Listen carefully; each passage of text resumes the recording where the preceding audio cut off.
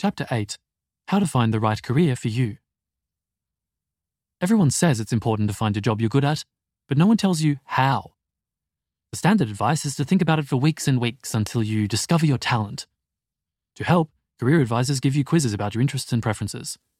Others recommend you go on a gap year, reflect deeply, imagine different options, and try to figure out what truly motivates you. But as we saw in the last chapter, becoming really good at most things takes decades of practice. So to a large degree, your abilities are built rather than discovered. Darwin, Lincoln, and Oprah all failed early in their careers, then went on to completely dominate their fields. Albert Einstein's 1895 schoolmaster's report reads, "He will never amount to anything." Asking, "What am I good at?" needlessly narrows your options. It's better to ask, "What could I become good at?" That aside, the bigger problem is that these methods aren't reliable.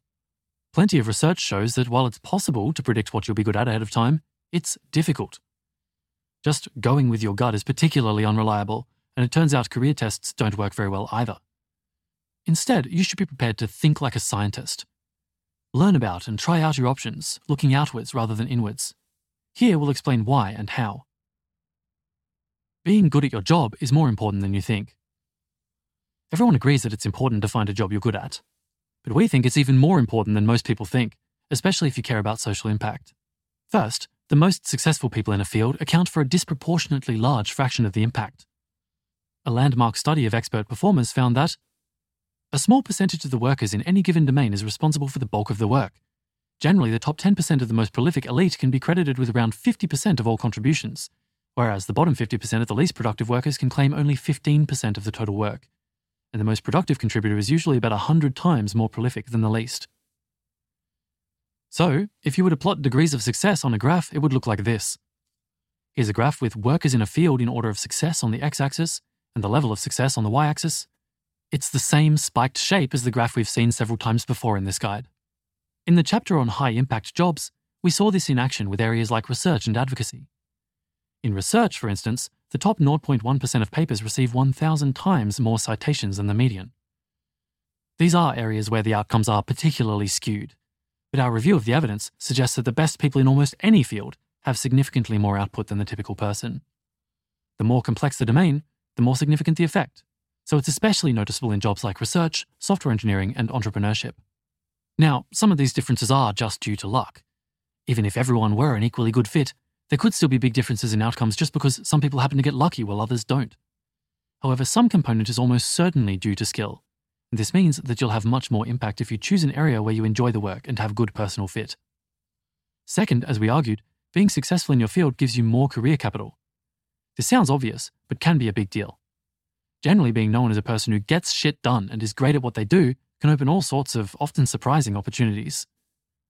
For example, many organizations will hire someone without experience of their area if that person has done something impressive elsewhere. For example, many AI companies have hired people without a background in AI. Charity and company board members are often successful people recruited from other fields. Or you might meet someone in another field who admires your work and wants to work together. Moreover, being successful in any field, even if it seems a bit random, gives you influence, money, and connections, which, as we've also covered, can be used to promote all sorts of good causes, even those unrelated to your field. Example: Isabel Bernanke started out as a fashion model, but after speaking to experts who said nuclear energy was needed to tackle climate change, she pivoted to using her social media following to promote it. Becoming a fashion model isn't normally one of our recommendations, but it could still be the right choice if your fit is high enough.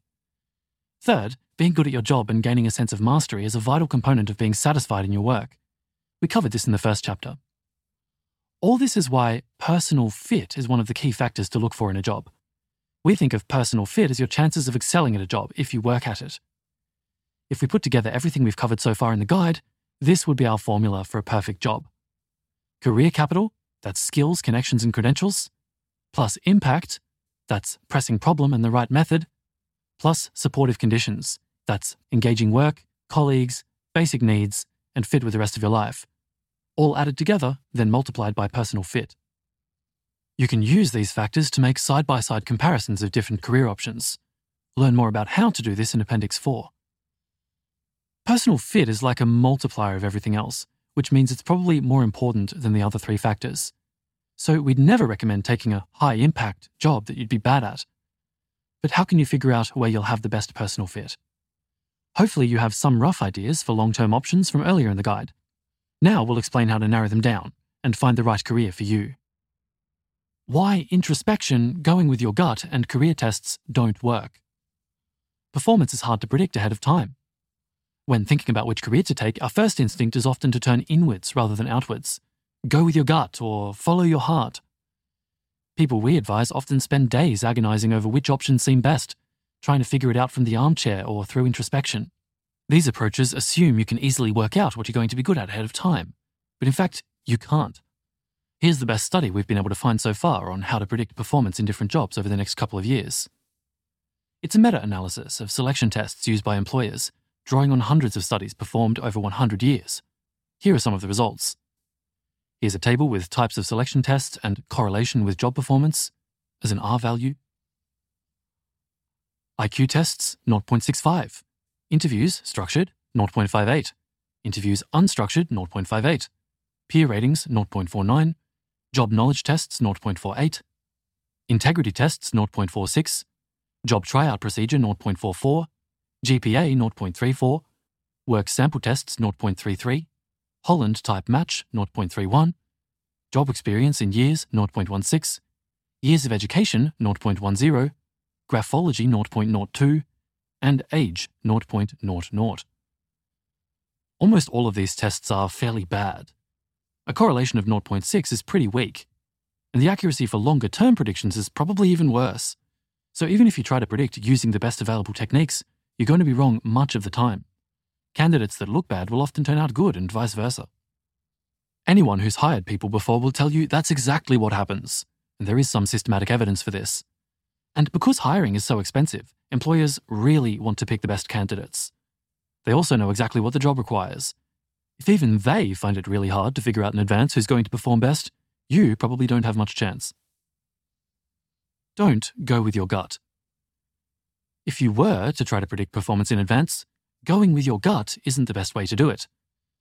Research in the science of decision-making collected over several decades shows that intuitive decision-making only works in certain circumstances.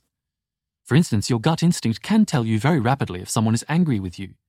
This is because our brain is biologically wired to rapidly warn us when in danger and to fit in socially. Your gut can also be amazingly accurate when trained. Chess masters have an astonishingly good intuition for the best moves. This is because they've trained their intuition by playing lots of similar games and built up a sense of what works and what doesn't. However, gut decision-making is poor when it comes to working out things like how fast a business will grow, who will win a football match, and what grades a student will receive. Earlier, we also saw that our intuition is poor at working out what will make us happy. This is all because our untrained gut instinct makes lots of mistakes, and in these situations it's hard to train it to do better. Career decision-making is more like these examples than being a chess grandmaster. It's hard to train our gut instinct when 1. The results of our decisions take a long time to arrive, 2. We have few opportunities to practice, and 3. The situation keeps changing. This is exactly the situation with career choices. We only make a couple of major career decisions in our life. It takes years to see the results, and the job market keeps changing. Your gut can still give you clues about the best career. It can tell you things like, I don't trust this person, or I'm not excited by this project. But you can't simply go with your gut. Why career tests also don't work. Many career tests are built on Holland types or something similar. These tests classify you as one of 6 interest types like artistic or enterprising. Then they recommend careers that match that type. However, we can see from the table above that Holland type match is only weakly correlated with performance. It's also only weakly correlated with job satisfaction. Studies find correlations of around 0.1 to 0.3. So that's why we don't pay much attention to traditional career tests. What does work in predicting where you'll excel, according to the research? In the table above, interviews rank near the top, which suggests the following method. Talk to people who have experience recruiting in the field and ask them how you'd stack up compared to other candidates. This makes a lot of sense. Experts are probably pretty good at making this sort of judgment call.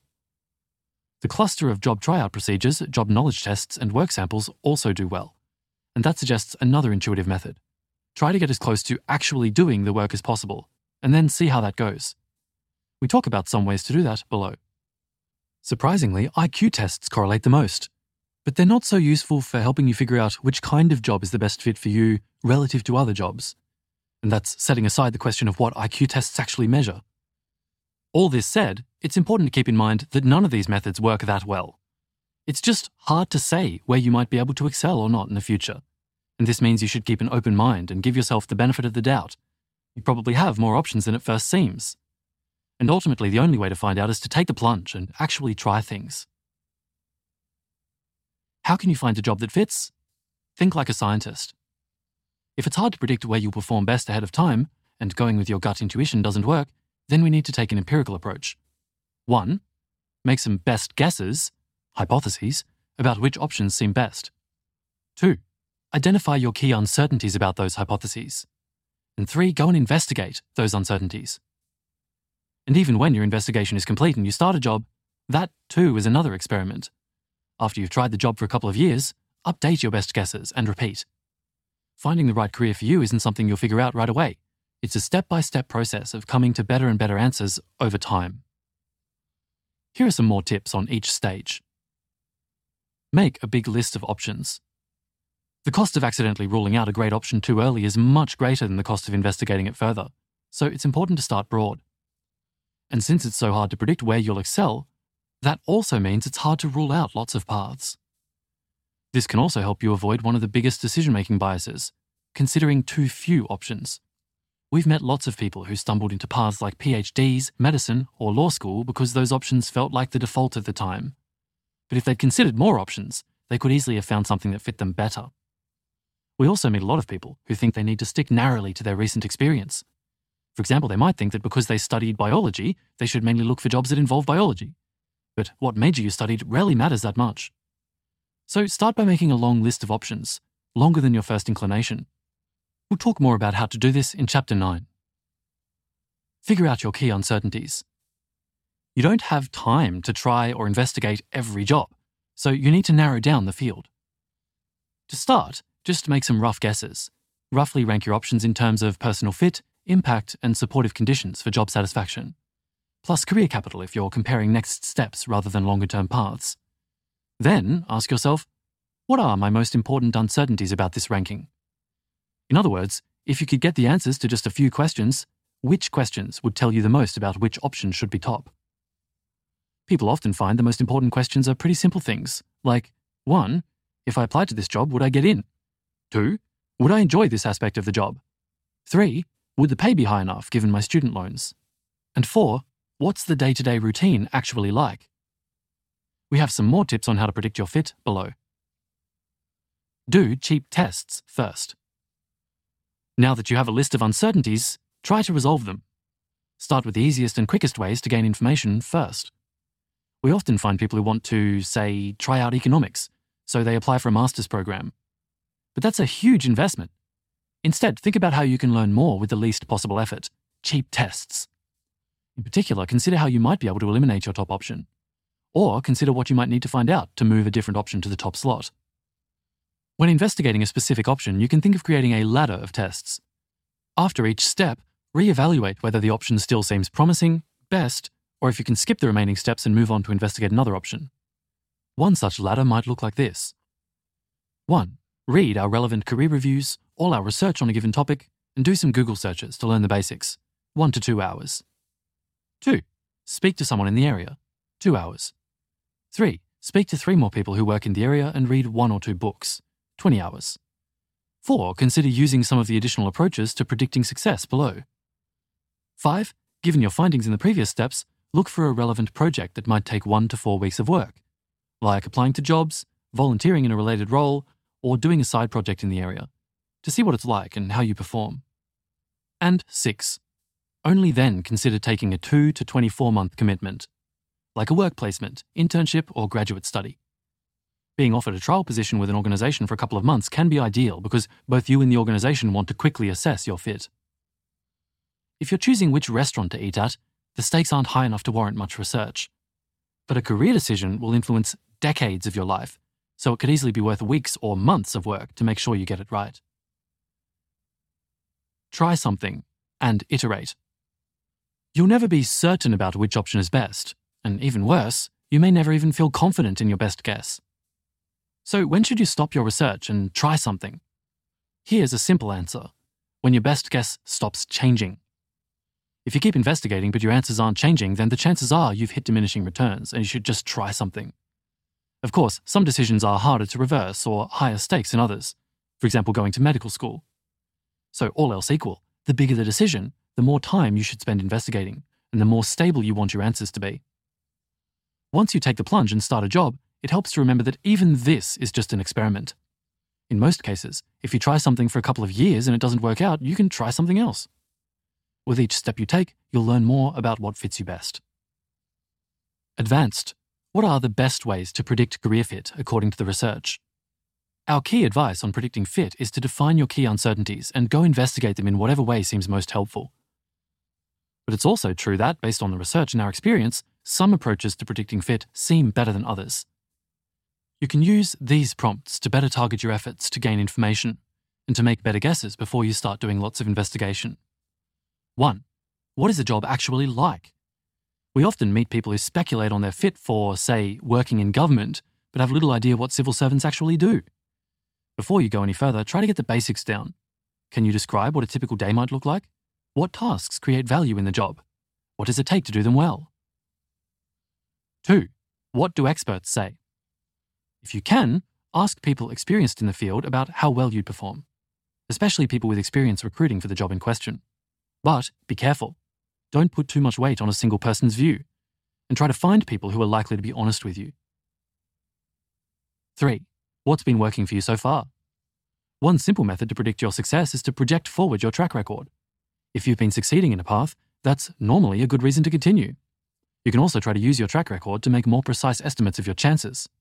For instance, if you're at grad school, roughly the top half of your class will go into academia. So if you're in the top 25% of your class at grad school, you could roughly guess you'll be in the top 50% of academia. To get a better sense of your potential over the long term, you should try to look at your rate of improvement rather than just recent performance. 4. What drives success in the area, and how do you stack up? Your answers to steps 1 to 3 give you a starting point, but then you can modify that up or down depending on specific factors that could increase or decrease your chance of success. The aim is to develop a model of what's needed for success. You can try to do this by asking people in the field about what's most needed and trying to understand what causes people to succeed or not. Then try to assess how you stack up on these predictors. This is how good job interviews work. They try to identify the traits most important for the job and then ask you about evidence that you've displayed those traits in the past. 5. Does the job match your strengths? One useful way to find your strengths is to look for activities that don't feel like work to you, but do for most people. We have an article with an evidence-driven process to assess your personal strengths. 6. Do you feel excited about it? Gut-level motivation isn't a reliable predictor of success. But if you don't feel motivated, you probably won't be able to put in the effort you'd need to perform well. So a lack of excitement should definitely give you pause. It might be worth exploring what precisely you find uninspiring. 7. Will you enjoy it? This matters even if you mainly care about social impact. To stick with any career for long enough to make a difference, it'll need to be reasonably enjoyable and fit with the rest of your life. For example, if you want a family, you'll probably want a job without extreme working hours. And 8. Combine all these perspectives. Predicting career success is hard, and there's no single approach that's reliable. So it's useful to consider all of the perspectives above and focus on options that seem good from several of them. See our individual career reviews in Appendix 8 for more advice on how to assess your fit with a specific job. Making good predictions in general is difficult, but it's also very useful if your aim is to do good. So we also have an article on how to get better at making decisions and predicting the future. How much should you explore in your career? Suppose you've decided to try a job for a few years. You now face a trade-off. Should you stick with it or quit with the hope of finding something better? Many successful people explored a lot early in their career. Tony Blair worked as a rock music promoter before going into politics. Maya Angelou worked as a cable car conductor, a cook, and a calypso dancer before she switched into writing and activism. While Steve Jobs even spent a year in India on acid and considered moving to Japan to become a Zen monk. That's some serious exploration. Examples of people who specialized early, like Tiger Woods, often stand out to us, but it doesn't seem necessary to specialize that early, and it's probably not even the norm. In the book Range, Why Generalists Triumph in a Specialized World, David Epstein argues that most people try several paths, and that athletes who try several sports before settling on one tend to be more successful, holding up Roger Federer as a foil to Tiger. A 2018 study in Nature found that hot streaks among creatives and scientists tended to follow periods of exploring several areas. And today it's widely accepted that many people will work in several sectors and roles across their lifetime. The typical 25 to 34-year-old changes jobs every 3 years, and changes are not uncommon later too. And if personal fit is as important as we've argued, it could be worth spending many years finding the job that's best for you. But of course, exploring is also costly. Changing career paths can take years, and if you do it too often, it can look flaky. Also, some paths can be hard to re-enter once you've left them. Steve Jobs liked to say that you should never settle. But that's not realistic advice. The real question is how to balance the costs of exploration with the benefits. Fortunately, there's been plenty of research in decision science, computer science, and psychology about this question. We interviewed Brian Christian, author of Algorithms to Live By, The Computer Science of Human Decisions, about how to summarize this research. These are some of the key findings. Explore more when you're young. Everyone agrees that the earlier you are in your career, the more exploratory you should be. This is because the earlier you discover a better option, the longer you have to take advantage of it. If you discover a great new career at age 66 and retire at age 67, you've only benefited for 1 year. But if you discover something new at age 25, you may have decades to enjoy it. In addition, early on you know relatively little about your strengths and options, so you learn a lot more from trying things. Society is also structured to make it easier for younger people to explore. For instance, many internships are only available to people who are still at college, so the costs of trying other paths are also lower when younger. Consider trying several paths with careful ordering. One exploration strategy is to try several paths and then commit to whichever seems best at the end. This is similar to the solution to the anachronistically named secretary problem in computer science, which is about how long to spend searching for the best candidate to hire from a pool of applicants. This strategy is most suitable while an undergraduate or in your first couple of jobs, when exploration is easiest and most valuable, and when your uncertainties are greatest. The main downside of this strategy is that it's costly to try out several paths. However, it's often possible to reduce the costs significantly by carefully ordering your options. For example, you can try out a surprising number of paths between undergraduate and graduate school, during summer breaks, or by putting more reversible options first. Here's some more detail about how to order your next steps. 1. Explore before graduate school rather than after, and put other reversible options first. In the couple of years right after you graduate, you're not expected to have your career figured out right away. Generally, you have license to try out something more unusual like starting a business, living abroad, or working at a non-profit. If it doesn't go well, you can use the graduate school reset. Do a master's, MBA, law degree, or PhD, which lets you return to a standard path. We see lots of people rushing into graduate school or other conventional options right after they graduate, which makes them miss one of their best opportunities to explore. It's especially worth exploring before a PhD rather than after. At the end of a PhD, it's hard to leave academia. This is because going from a PhD to a postdoc and then into a permanent academic position, you're unlikely to succeed if you don't focus 100% on research. So if you're unsure about academia, try out alternatives before your PhD if possible. Similarly, it's easier to go from a position in business to a non-profit job than vice versa. So if you're unsure between the two, take the business position first. 2. Choose options that let you experiment. An alternative approach is to take a job that lets you try out several areas by letting you work in a variety of industries. Freelance and consulting positions are especially good for this. Letting you practice many different skills. Jobs in small companies are often especially good on this front. And giving you the free time and energy to explore other things outside of work. 3. Try something on the side. If you're already in a job, think of ways to try out a new option on the side. Could you do a short but relevant project in your spare time or in your existing job? If you're a student, try to do as many internships and summer projects as possible. Your university holidays are one of the best opportunities in your life to explore. 4. Consider including a wild card. One drawback of the strategies above is that your best path might well be something you haven't even thought of yet. This is why in computer science, many exploration algorithms have a random element. Making a random move can help avoid settling into a local optimum. While we wouldn't recommend literally picking randomly, the fact that even computer algorithms find randomness helpful illustrates the value of trying something very different. That could mean trying something totally outside your normal experience, like living in a very different culture, participating in different communities, or trying different sectors from the ones you already know, for example, non-profits, government, corporate. For instance, I, Benjamin, went to learn Chinese in China before I went to university. I didn't have any specific ideas about how it would be useful, but I felt I learned a lot from the experience, and it turned out to be useful when I later worked to create our resources for people working on China-Western coordination around emerging technologies. Jess, a case study in exploring. Here's a real-life example. When Jess graduated from maths and philosophy, she was interested in academia and leaned towards studying philosophy of mind, but was concerned that it would have little impact. So the year after she graduated, she spent several months working in finance. She didn't think she'd enjoy it, and she turned out to be right, so she felt confident eliminating that option. She also spent several months working in non-profits and reading about different research areas. Most importantly, she spoke to loads of people, especially in the areas of academia she was most interested in. This eventually led to her being offered to study a PhD in psychology, with a focus on how to improve decision-making by policymakers. During her PhD, she did an internship at a think tank that specialized in evidence-based policy and started writing about psychology for an online newspaper. This allowed her to explore the public intellectual side of being an academic and the option of going into policy.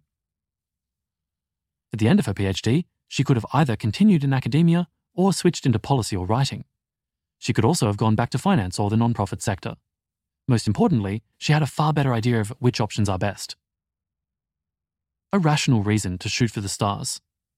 Young people are often advised to dream big, be more ambitious, or shoot for the stars. Is that good advice? Not always. When asked, more than 75% of Division I basketball players thought they would play professionally, but only 2% actually made it. Whether or not the players in the survey were making a good bet, they overestimated their chances of success by over 37 times.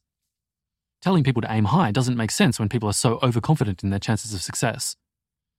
But when you're more calibrated, it often is good advice. Suppose you're comparing two options: earning to give as a software engineer, or research in AI safety. Imagine you think your chances of success in research aren't very high, so most likely you have more impact earning to give. But if you do succeed in research, it would be much higher impact. If you only get one shot to choose, you should earn to give. But the real world isn't normally like that. If you try the research path and it doesn't work out, you can most likely go back to earning to give. But if it does work out, then you'll be in a much higher impact path for the rest of your career.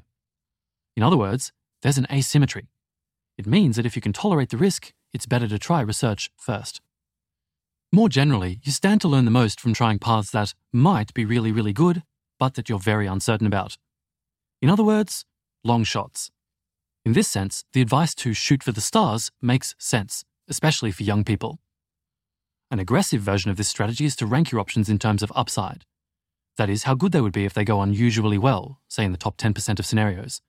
Then start with the top-ranked one.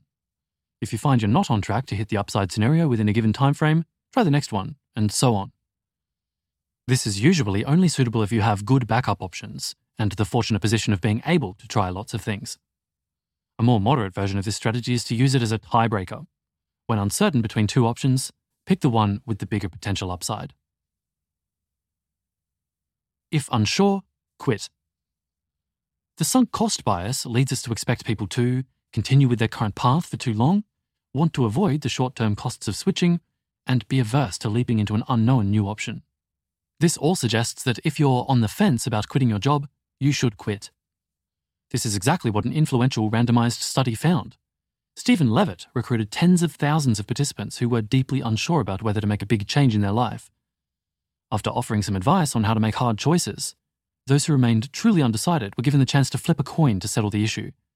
22,500 did so. Levitt followed up with these participants 2 and 6 months later to ask whether they had actually made the change and how happy they were on a scale of 1 to 10. It turned out that people who made a change on an important question gained 2.2 points of happiness out of 10. Of course, this is just one study, and we wouldn't be surprised if the effect were smaller on replication. But it lines up with what we'd expect. Apply this to your own career. In the earlier chapters, you should have made a list of some ideas for longer-term career paths to aim towards. Now you could start to narrow them down. 1. Make a rough guess at which longer-term paths are most promising on the balance of impact, personal fit, and job satisfaction. 2. What are some of your key uncertainties about this ranking? List out at least 5. 3. How might you be able to resolve those key uncertainties as easily as possible? Go and investigate them. Consider doing 1 or 2 cheap tests. 4. Which option do you think has the most upside potential? 5. If you were going to try out several longer-term paths, which would be the ideal way to order those tests? And 6. How confident do you feel in your longer-term options? Do you think you should 1. Do more research into comparing your longer-term options? 2. Try to enter one, but with a backup plan? 3. Plan to try out several longer-term paths? Or 4. Just gain transferable career capital and figure out your longer-term paths later? If you want to think more about your longer-term options, try our full process for comparing a list of career options, which you can find in Appendix 4. Conclusion. We like to imagine we can work out what we're good at through reflection, in a flash of insight. That's not how it works. Rather, it's more like a scientist testing a hypothesis. You have ideas about what you can become good at, hypotheses, which you can then test out, research and experiments. Think you could be good at writing? Then start blogging. Think you'd hate consulting? At least speak to a consultant. If you don't already know your calling or your passion, that's normal. It's too hard to predict which career is right for you when you're starting out, and even sometimes when you're many years in. Instead, go and try things. You'll learn as you go, heading step by step towards a fulfilling career. Next, we'll show you how to tie together everything we've covered in the guide and avoid some common planning mistakes. The bottom line: how to find the right career for you. Your personal fit for a job is the chance that, if you worked at it, you'd end up excelling. Personal fit is even more important than most people think, because it increases your impact, job satisfaction, and career capital. Research shows that it's hard to work out what you're going to be good at ahead of time. Career tests, trying to introspect, or just going with your gut seem like poor ways of figuring this out. Instead, think like a scientist. Make some best guesses, hypotheses about which careers could be a good fit, identify your key uncertainties about those guesses, then go and investigate those uncertainties. Look for the cheapest ways of testing your options first, creating a ladder of tests. Usually this means starting by speaking to people already working in the job. Later it could involve applying to jobs or finding ways to do short projects that are similar to actually doing the work. It can take years to find your fit, and you'll never be certain about it. So even once you take a job, see it too as an experiment. Try it for a couple of years, then update your best guesses. Early in your career, if you have the security, it can be worth planning to try out several career paths, aiming high, and being ready to quit if something is going so-so rather than great. You can make this easier by carefully considering which order to explore your options and making good backup plans.